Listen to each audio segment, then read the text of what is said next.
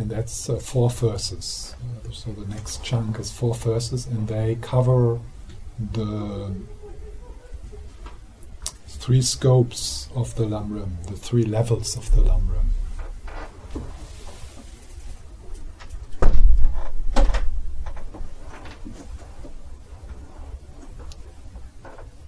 So there's 1 verse for the first level, 1 verse for the second, and 2 verses for the third level of the Lamrim. So those of you who don't know, because it's a teaching which is coming from the Geluk tradition. So the Tibetan word Lamrim means the step by step. Anyway, step by step. Yeah. And this is the way how in the Geluk tradition the whole Buddhist teachings are put into one path, into one model, and it's a way to give an overview over the whole Buddhist teachings, which first came up through the master Atisha, an Indian master who came to Tibet in the 10th century. And he wrote this text, The Lamp on the Path to Enlightenment, and that's kind of the root text of this system of the Lamrim. And then the founder of the Geluk tradition, Lama Tsongkhapa, he wrote this, probably one of the most important books of the Tibetan tradition, the Lamrim Shenmo, which is like a whole this whole overview over the Buddhist the Buddhist practice. So they have similar teachings in the other Tibetan schools, but they are called different, and they have slightly different outlines. And by studying the Lamrim, you get an overview of how the Buddhist teachings, which sometimes seem to be contradictory, how they don't contradict each other, because they all make sense at certain moments of your spiritual development. So sometimes when we listen to Buddhist teachings, we go to a teacher who's talking about renunciation, for example, and then next weekend you go to a teacher who's talking about Tantra or Dzogchen, and then you feel this is completely different. How can that be the Buddhist teachings? Completely different. They contradict each other. This teacher is saying this, and this teacher is saying that, and they all claim it's Buddhist teachings.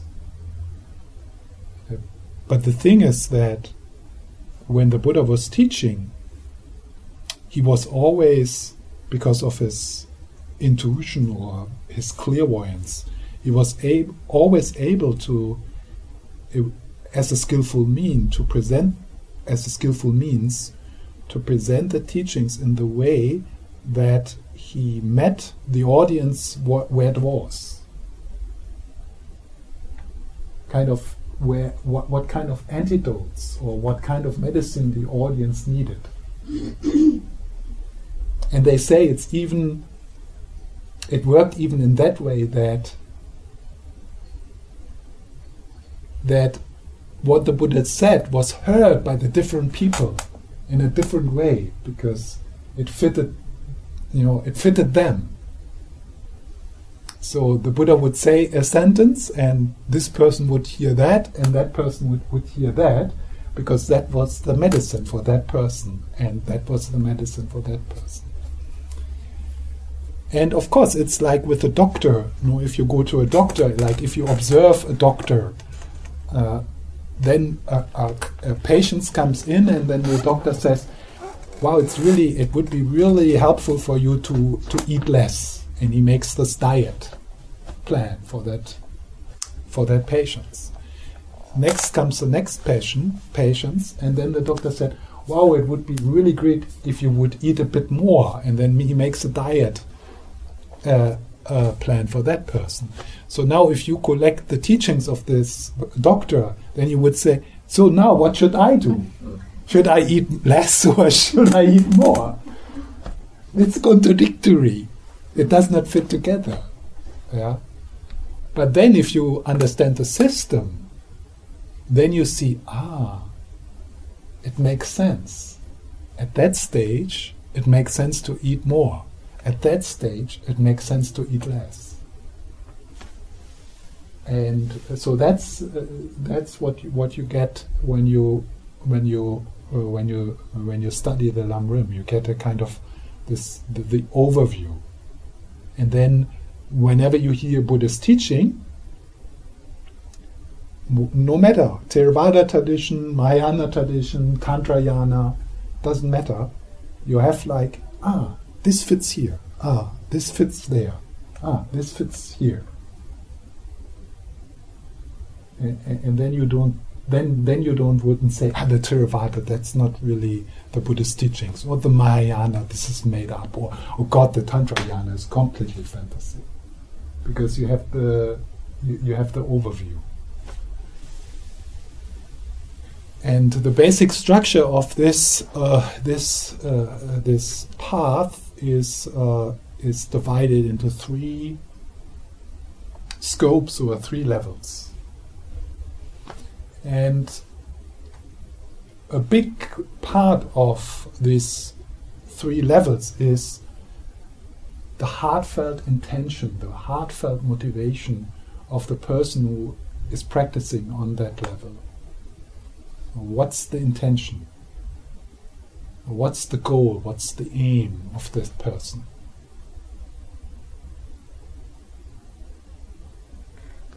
So, and Tongme Sangpo, he kind of gives the essence in these 4 verses around these 3 levels.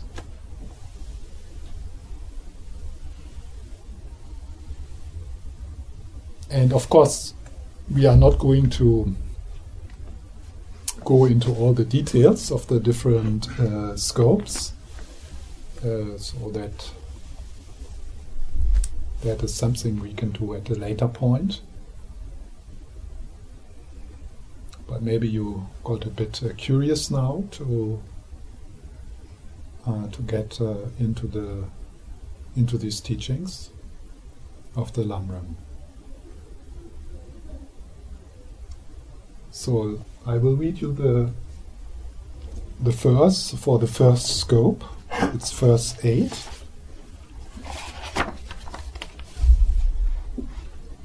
The suffering in the lower realms is extremely hard to endure.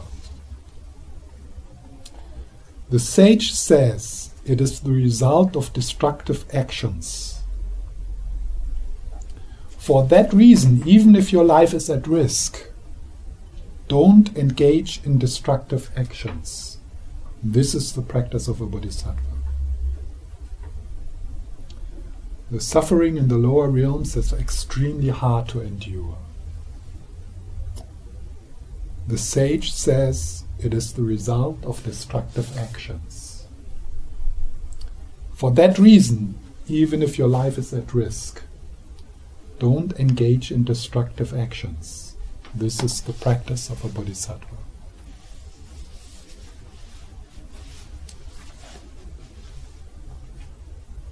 So the suffering in the lower realms is extremely hard to endure.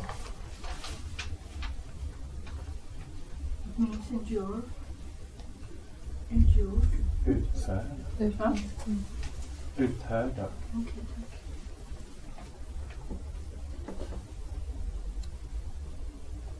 So, as always, observe your reactions when you hear that. Suffering in the lower realms is extremely hard to endure.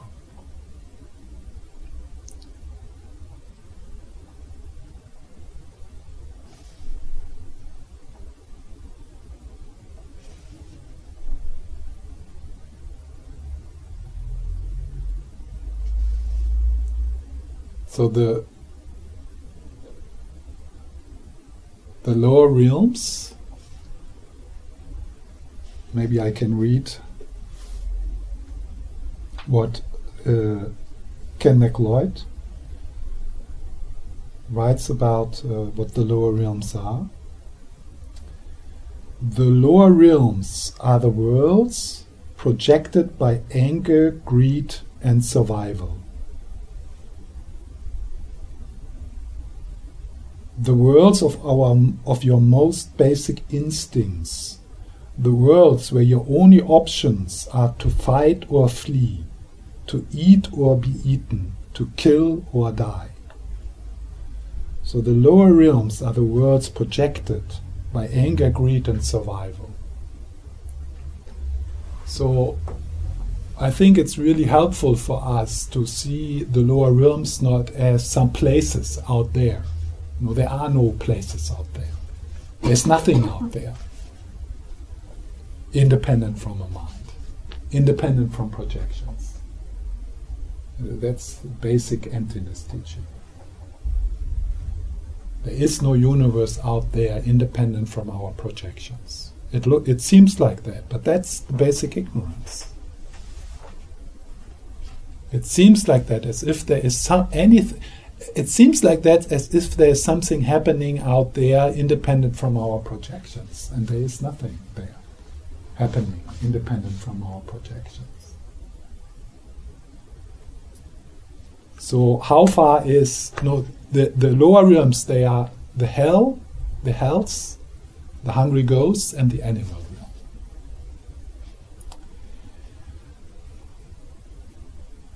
How far are they? How far are they? Like how long do we need to travel to get there? It's like that. We don't need to travel somewhere. It's here. Now, those of you who have ever taken, some hallucinogenic drugs, they know that. You're sitting safely at home, nothing happens, and suddenly you are in hell. I mean, we not even need to take drugs for that. I mean, we are lying. No, we are lying in the bed, in the safe bed. We have food, we have water, we have shelter. Not only that, it's very likely that we also have food, water, and shelter the next day. Very, very likely, almost 100%. And there we are, we're lying in bed and we're in hell. Where's the hell? In our projections. It's self-created hell, self-created prison. Every other animal in that place would completely relax. Any other mammal on this planet would completely relax in that bed where you end up every evening. And you have been ending up in that bed every evening until now, your whole life. And we don't know what happens. There could be like a third world war or something. But like the next few weeks, I think it's quite likely that's going to continue like that. So where's hell?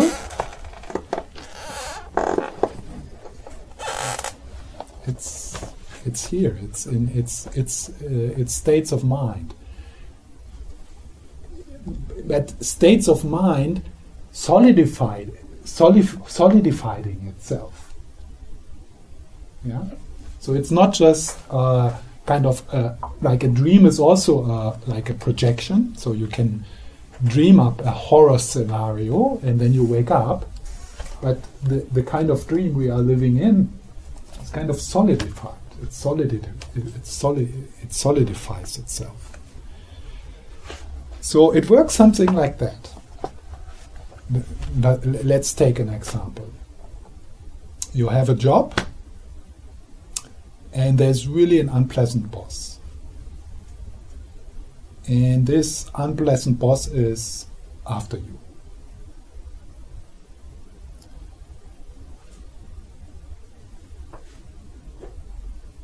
How do you respond to that?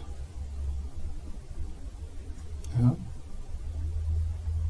So if that boss kind of triggers in you a conditioning, a vulnerability, which you brought into the situation from childhood, from your upbringing, then it could be that you respond to that threatening situation really from these basic survival instincts, like really freaking out. I mean, I'm not saying this in a you are stupid and you shouldn't do that. It's like we can't help ourselves because we are so governed and influenced by the wounds and the conditioning we are coming from. So you respond from what he says here, from most basic instincts: flee or fight. Maybe you are a fighting person then, so you go back. So you slander, you start to mob, you try to pay back. So this situation brings the bad out of, not the bad, the survival instinct out of you. Maybe that's a good way to put it, so that we don't put that person down in that situation. So what happens then, that you are, in a traditional way, it's being described that with each thought, with each actions, with each word, which comes from the mean part in you. The mean part is there because you feel threatened. It's not because you're a bad person, but each word you say, creates an energetical residue, which will travel with you, and which will solidify in you a view on the world that there's many mean people out there. You see? It's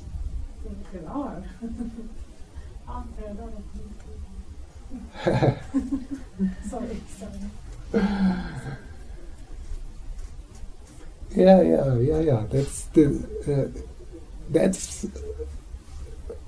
That's how it appears. That's how it appears. Why? No, you could come to the conclusion, wow, there's so many people, mean people out there. That's a projection. And where does that come from? Where does that projection come from? Do you think Martin Luther King and Gandhi were running around with Jesus, like Jesus walking through the country and saying, wow, there's so many mean people here? Or the Buddha? He would still see, actions and would be able to distinguish between constructive and deconstructive actions. But back to that story. So, in this anxious place, when you start to act from these basic survival instincts, so you create these energetical residues, and you solidify for yourself a place where you feel more and more that people are after you. And it's absolutely real for you. It's out there. It's absolutely real. You don't notice that you are caught in your own conditioning, in your own projections. So in a way, and that's how you shape the world you live in. So, and you come to a place where your only options are to fight or to flee. I mean, you come to that place, you feel this is the only option I have, to fight or to flee. There's so many mean people. So, you can imagine, I mean, this is like extreme now. I'm describing extreme case, but imagine you can feel how a person like this comes into a place where he does not trust anyone anymore.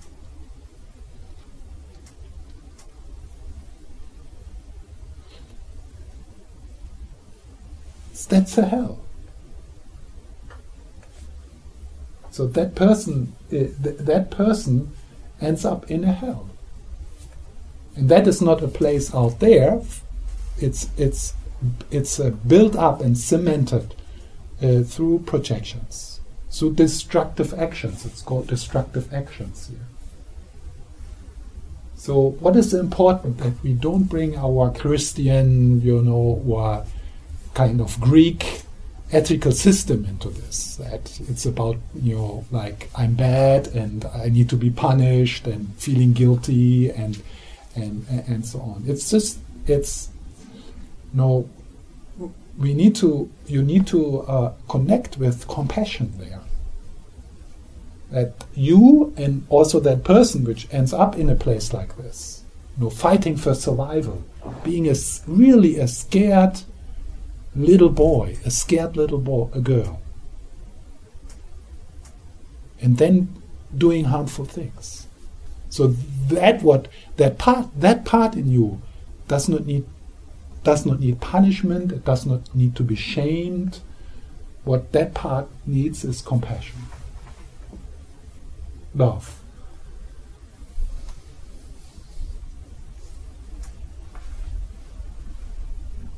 So from the Buddhist point of view, when this kind of process is continuing, then you bring this process into the death process.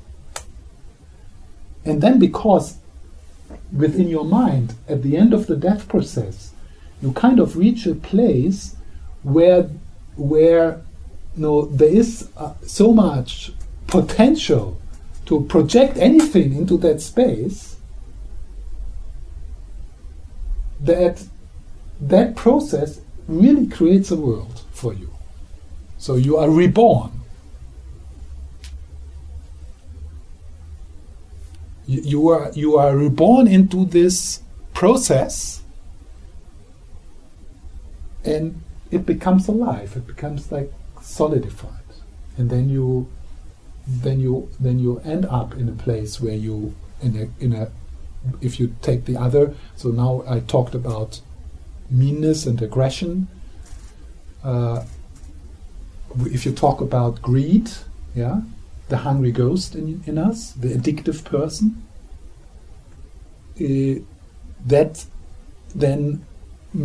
that process then brings you into the hungry ghost realm, where you are born in a world, not born, you are not born, you project the world. You're never born into a world. There is not a world where you can be reborn into.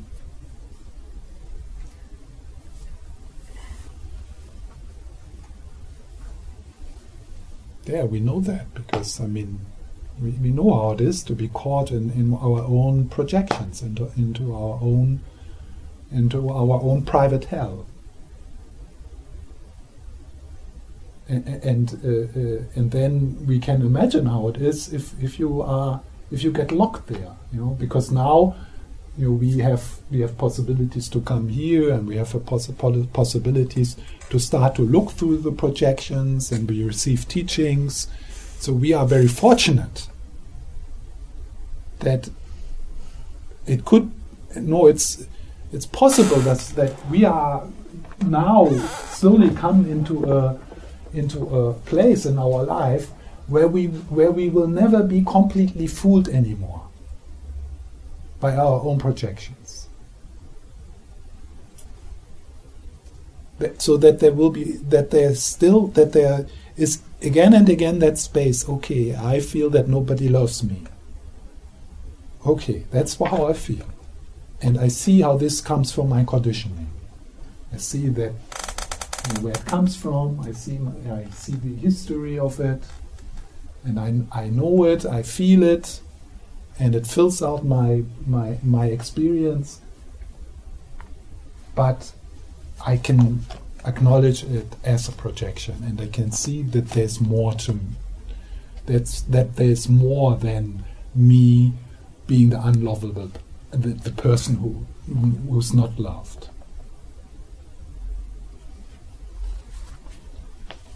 But imagine if you get locked into that kind of state for years.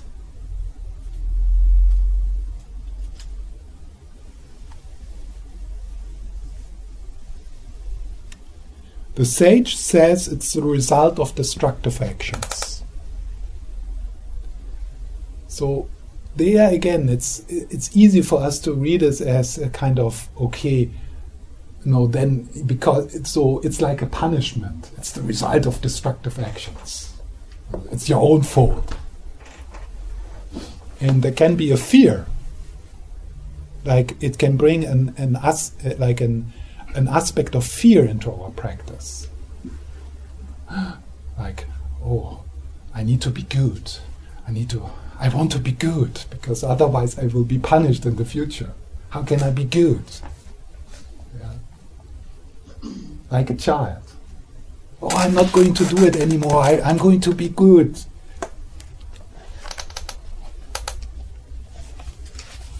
This is a very stupid way to practice.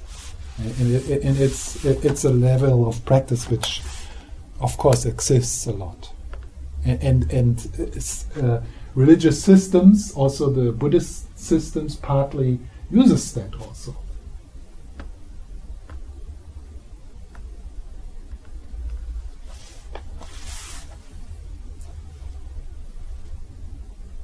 But that's not a mature way to be good.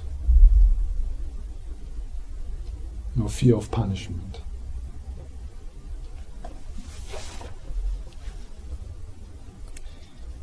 So the sage says it's the result of destructive action. So taking responsibility, but seeing that we are acting in harmful ways because there's pain, because there's a wound, because we are confused, because we are scared. And that cannot be addressed, and that cannot be healed, never, through punishment and fear and guilt. It cannot. That is exactly what that little boy does not need.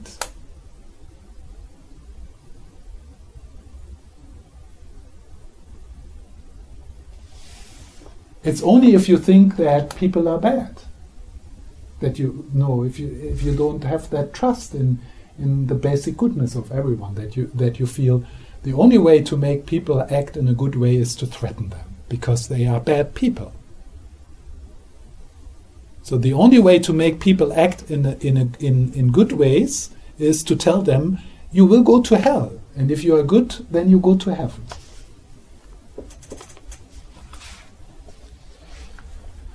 So in the first scope, the main practice is the practice, the awareness or the mindfulness around karma.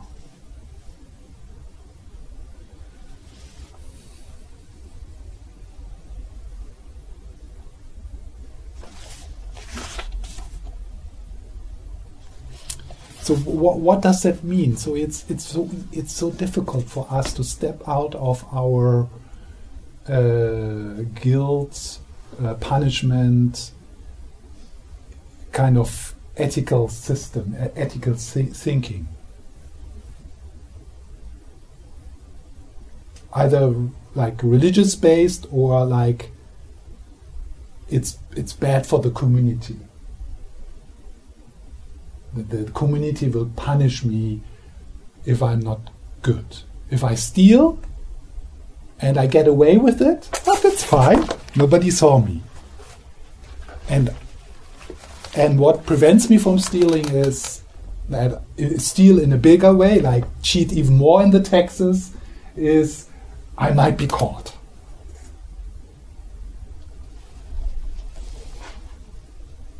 So it's very difficult for us to find a more mature way And Ken McLeod says,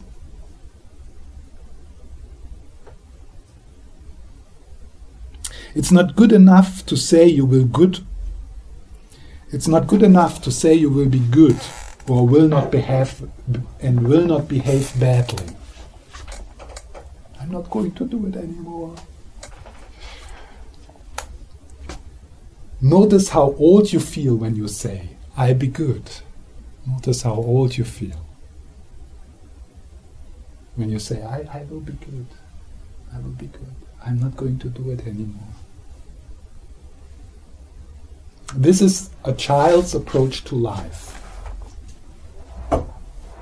It's based on old patterns of seeking parental attention and affection and avoiding punishment. It's based on old patterns of seeking parental attention and affection and avoiding punishment. So it's a kind of constructive behavior which is dependent on outside. It's not coming from inside.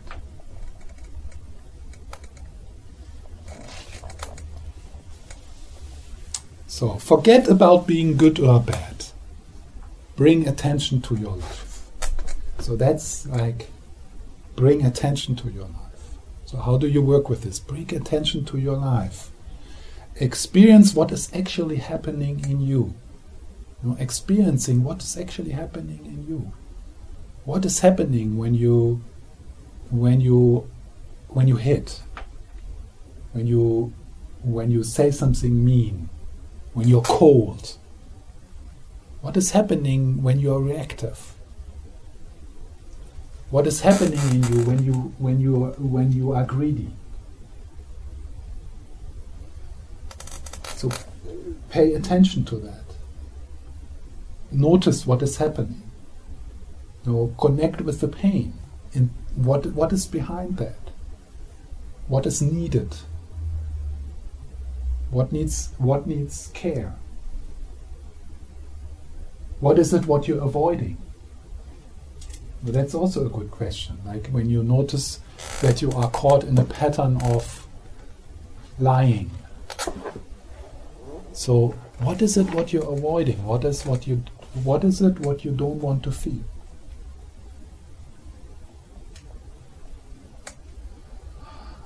What do you want to compensate through these actions?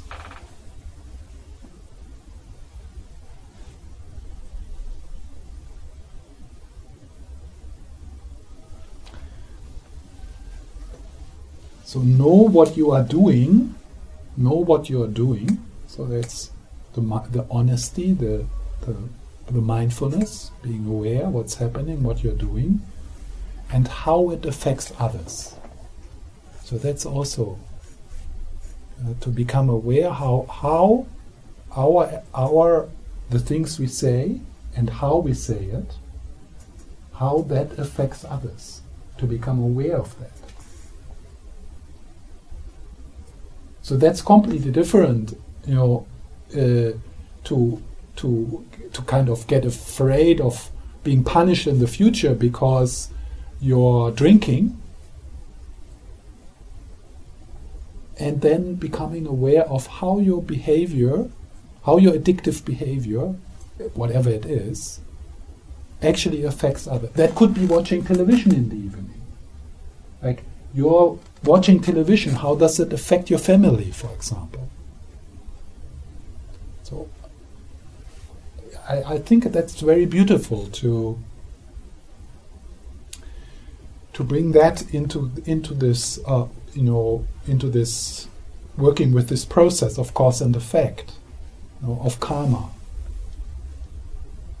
To become aware that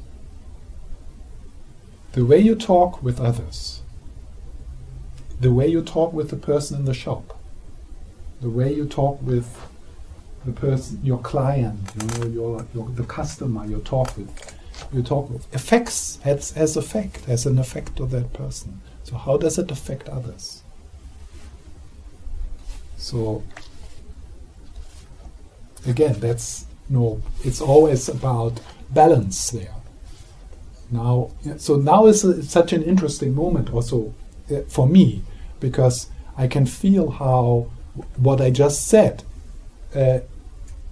will be quite good and inspiring for some of you, and for some of you it's difficult, because if you are a very anxious person and you're always afraid how you affect others, and you're too careful, and you almost don't want to move, and then you hear something like that, then I'm so sorry. I want to take it back.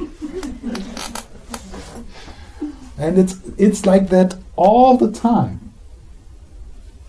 It's impossible to sit here.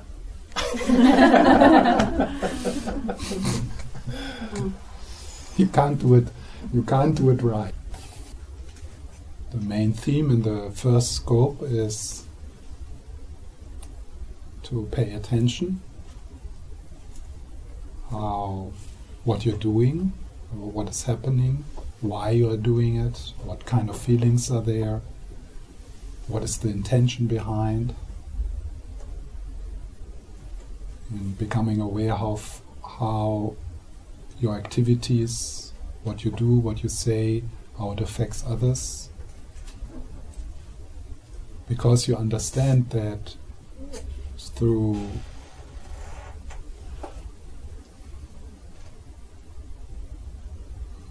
the way you affect others, you create your future. You establish patterns. You support belief systems in you and ways to relate to the world, which then shape the world you live in.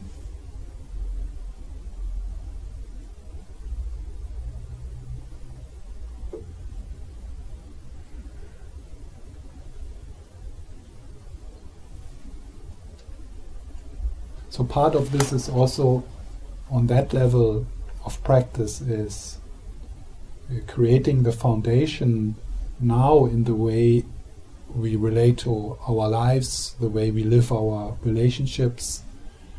So to do that in a way so that we can continue to practice.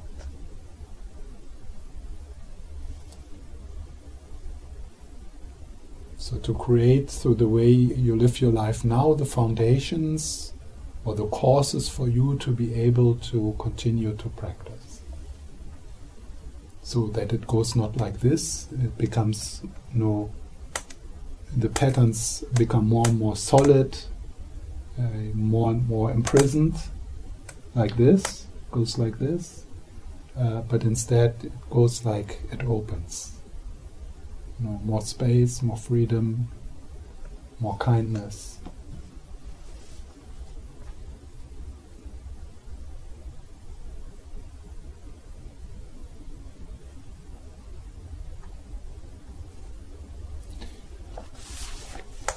So the teachings on karma, the karmic, the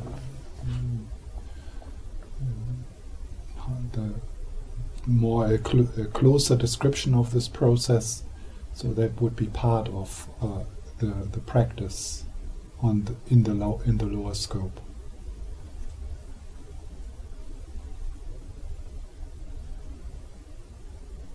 And it's also it can change the way you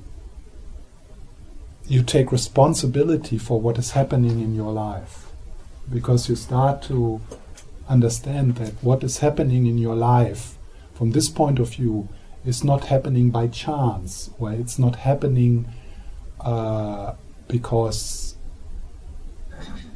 there's a God wanting to punish you or giving you a lesson or something like that. In a way you could see what is happening in your life as a kind of feedback of where you are supposed to grow, where you are supposed to look, where you are supposed to work.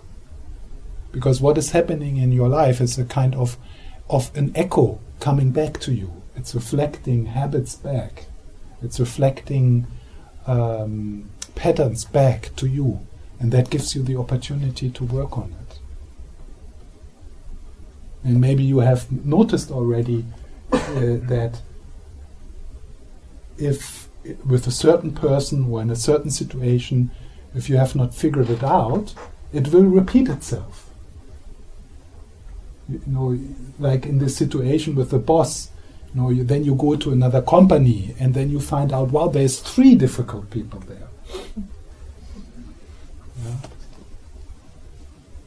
Or it's a common experience also in relationship that you find yourself in after a while in the same patterns. You know, it's like, yeah, this is how this is, and that's an opportunity. So it's, and if, no, we can relax. If we are not figuring out this time, it will come back. It's, no, there's no rush.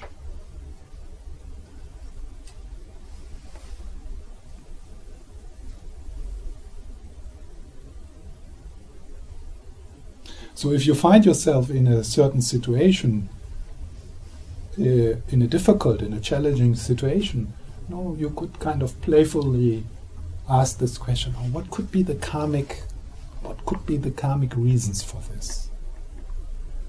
You know, what is it? You know, what kind of pattern is leading to this situation?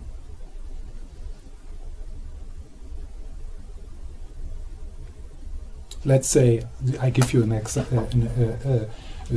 kind of simplified example. Let's say you find in your life a sequence of people stealing things from you. It's just like it happens. You know, in your flat is broken in, your car is broken in, and your bike is stolen as well, and within like 5 months or something like that. So, if you don't pay attention, what could happen is that you get a kind of paranoia. You get even more like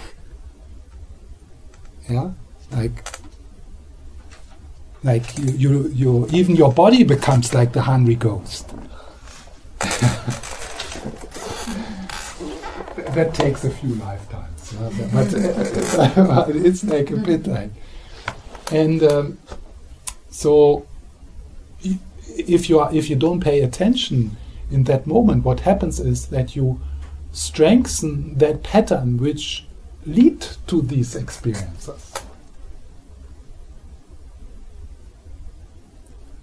So now, if you would reflect, okay, what is the karmic reason for having this experience? What could it be? So you just reflect. I mean, it's just like you look inside and you observe what's coming up. So you ask that question into this space, and you think, okay, what could be the karmic? What could be the causes for having this kind of experiences? And then if you know, maybe you can also read the teachings. They also say something about that, and maybe you can find like, oh yeah, it's probably a lack of generosity. Yeah, that fits for me. I can recognize this. I can, you know, then you can feel, yeah, it's actually probably that could be an area in my life where I could stretch a bit. Your instinct says, yeah, that says it like. But that instinct which makes you like this, let you into that situation. So, and then you become. So then you become. It's probably generosity. Okay. So where can I be more generous?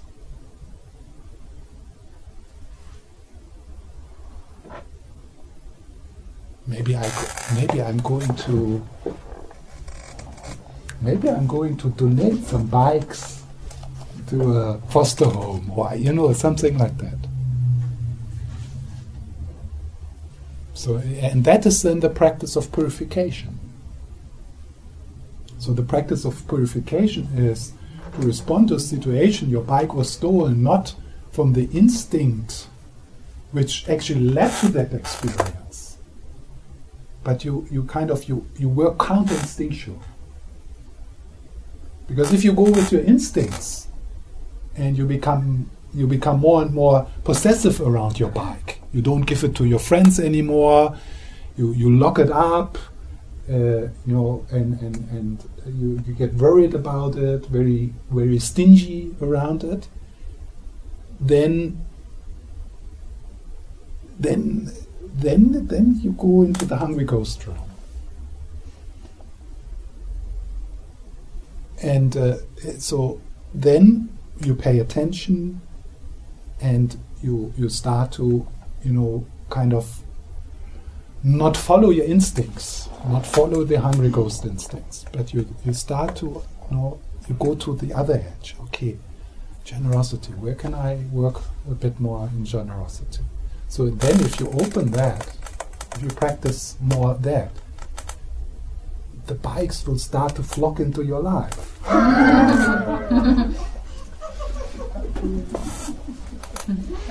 So how are you going to call more bikes into your life?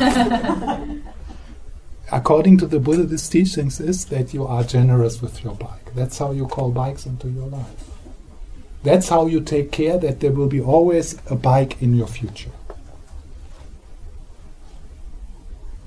So you purify this habit, this stinginess around the bike.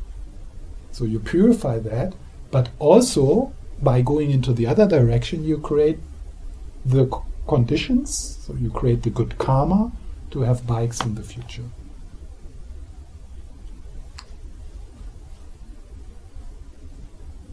So one can do that with every situation. And somehow, quite often, when you ask that question and you feel into it, there is sometimes, sometimes answer come like this, and then you start to understand. So what is the there is a text. It's called the Wheel of Sharp Weapons.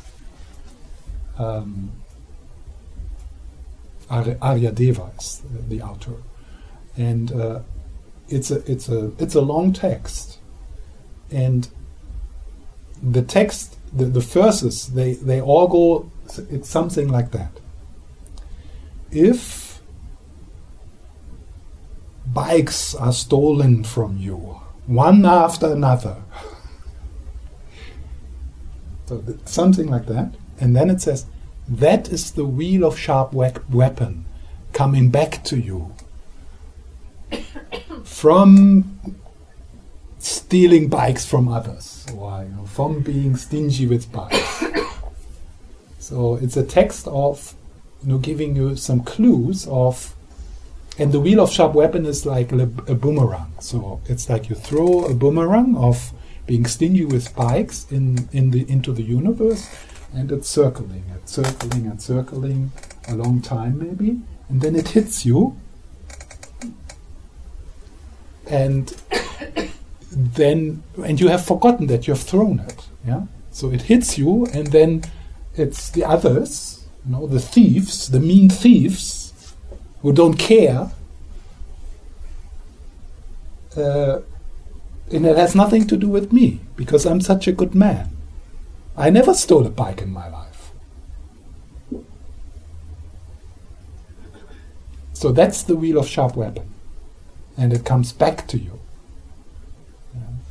Not as a punishment, but as a feedback.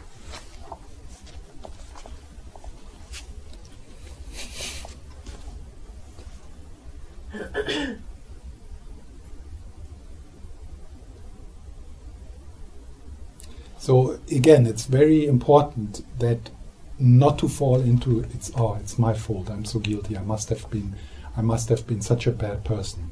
I must have stolen so many bikes in my last life.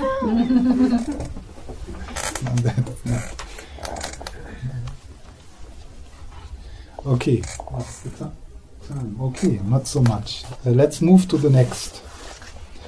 Verse 9. So that's now we move into the middle scope of the Lamrim. The middle level. And in the middle level, the main theme is to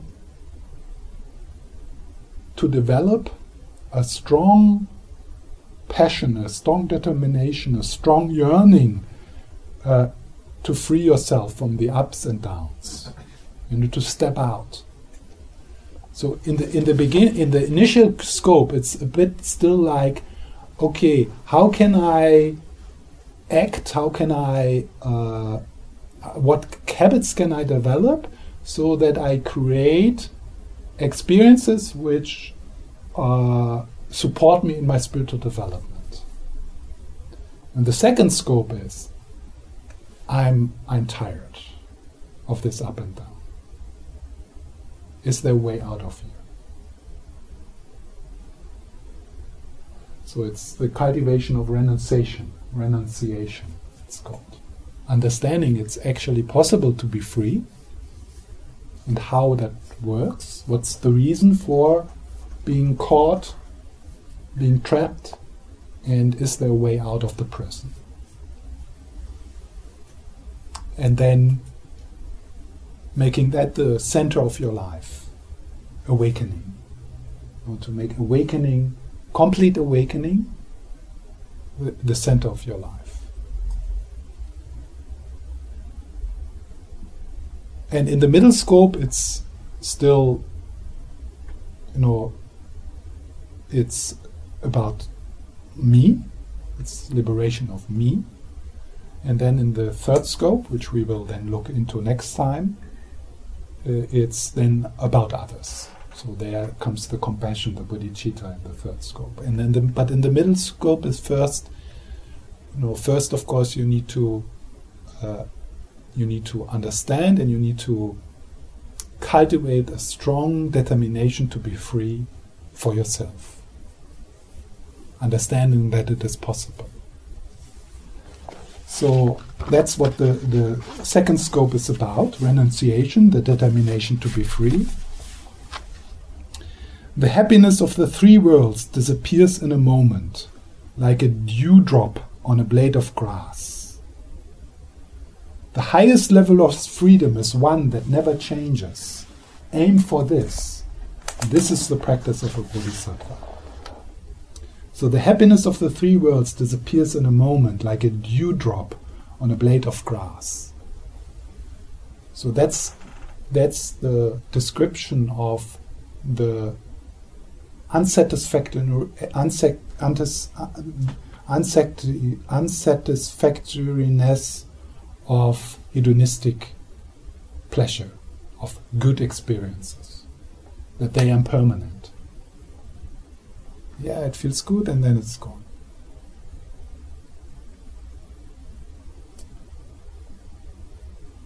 The highest level of freedom is one that never changes. Aim for this. So that is kind of turning away from this rat race after good experiences. Like making that the center of our life. And that's what we are brainwashed into in our culture. That life is about feeling good. And here feeling good, not like the genuine feeling good. Of course life is about feeling good, but feeling really good. Yeah. Yes. Can you see the difference of feeling really good? And feeling really good means feeling really good is only when it's feeling good which cannot be taken away from you.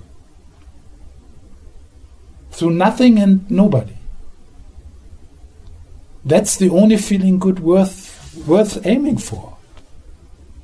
All other feeling good is, you can't keep it together, the other feeling good. It's not going to work out.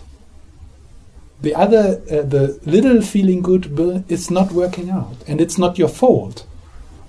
You might feel, I'm not smart enough, I should be more of this or more of that, I should have studied this or that, or I should have moved to Stockholm, or I should have married, or something like that. It's not like that. It doesn't matter what you did or what you do. The little feeling good it's not bad. I mean, we should enjoy the little feeling good. It's fine. But according to the Buddhist teachings, it's a waste of time to aim for it. To make that the purpose of your life. So, what is the purpose of what you should aim for, according to the Buddhist teachings, is the highest level of freedom is one that never changes. It's one. So, what we're aiming for is a feeling good that never changes. The little feeling good changes with the weather. Good weather, bad weather, too hot, too cold, jacket on, jacket off, sweating, it's too hot, it's too cold. It's never right, the temperature, yeah? And then adjusting. No, temperature up, temperature down, repairing.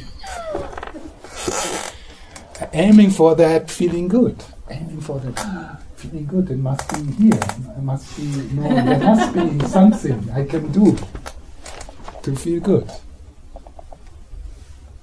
And according to the Buddhist teachings, we have adjusted the temperature, in the room. We have screwed on this thing since beginningless time.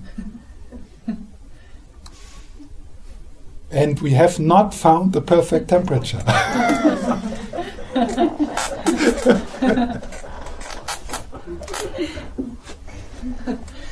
That's this moment of, it's like a kind of, it's like enough,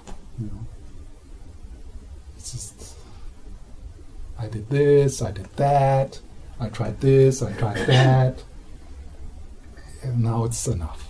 Is there something else? I'm just tired of adjusting the temperature like crazy, worrying all the time. So that's when then renunciation grows. So then aim for the freedom that is not changing. Aim for the happiness which is not changing, the big happiness.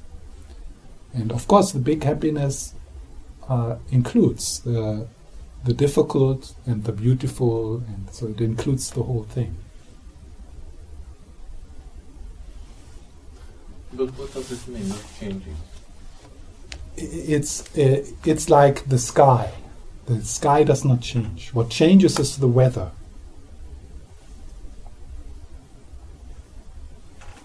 What moves to the sky.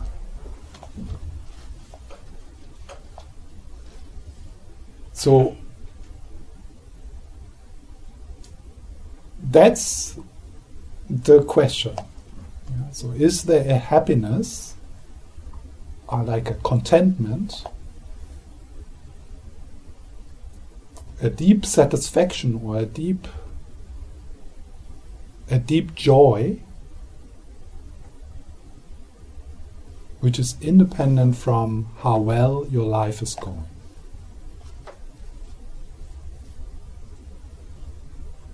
And I mean, obviously, like when you meet masters like His Holiness the Dalai Lama, it seems to be actually possible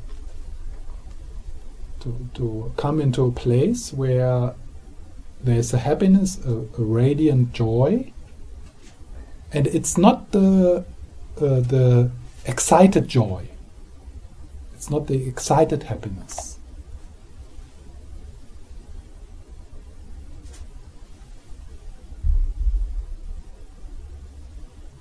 And can you take an example? If my little happiness is to have a red Porsche car, and that's my little happiness, and what will be my really deep happiness? Just you address it in words so you really can grasp what you say. Yeah. So the deep happiness is that your happiness is not dependent of having a red Porsche or a little Fiat broken, or no car, just a bike, or just walking, or not even have shoes for walking. But I don't see, if you think a line here, and there's the Porsche, and what is there? It is to have nothing, to not value what would make me happy. No, what is the inner values there? to understand Mhm. the line here where there is Yeah. the Porsche and what is there. Yeah, so there is that line, and what you aim for is a contentment and a happiness which is independent of what is happening on that line. Okay. Yeah, good.